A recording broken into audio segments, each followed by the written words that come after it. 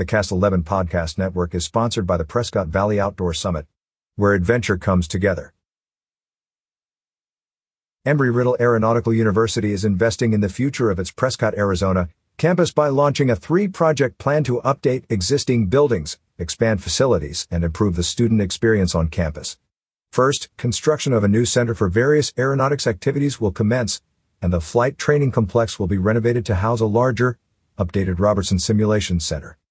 These improvements will represent an important milestone in the history of the Prescott campus, said Dr. Annette Carlson, campus chancellor. They will provide improved learning, teaching, and research facilities to benefit our entire community. A Center for Aeronautics.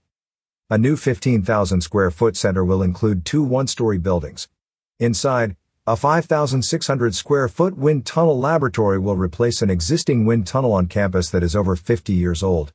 There will also be 2 1,300 square foot propulsion labs, classroom space, and a 3,000 square foot remotely piloted aircraft systems lab for uncrewed aerial systems. These 3 labs will form the core of the campus's aeronautical laboratories and provide opportunities for future expansion. As autonomous operations and urban air mobility grow in aviation, so does our ability to provide the best professional training for industry, said Dr. Tim Holt, Dean of the College of Aviation. The opportunities for hands-on education and training will be greatly expanded by these facilities.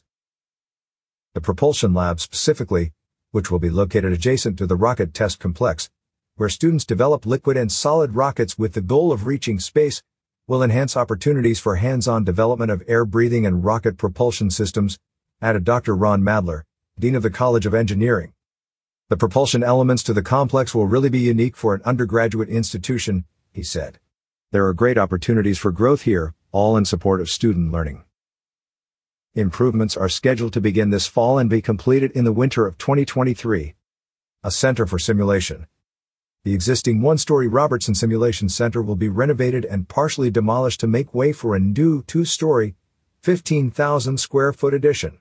The renovated portion of the project will include new briefing rooms, student collaboration space, dispatch, and simulator space. The new addition will be constructed to house a full motion simulator, 10 simulator bays, small simulation stations, conference rooms, a student lounge, and a rooftop viewing platform. We are increasing both the quality of simulation, with higher fidelity simulators, and the quantity to address our student growth, said Flight Department Chair Parker Northrup. The current simulation center had the capacity to handle 600 flight students. The newly modified building should accommodate requirements for up to 1,050 students. The upgraded facility is a first step for the campus as it continues to incorporate the use of virtual, artificial, and mixed reality training tools into the flight program.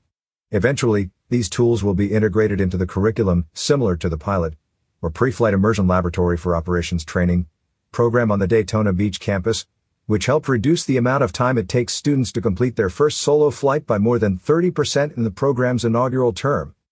Construction is scheduled to start this winter and be completed by the end of next year. Updates on the plan will be provided as the construction schedule takes shape.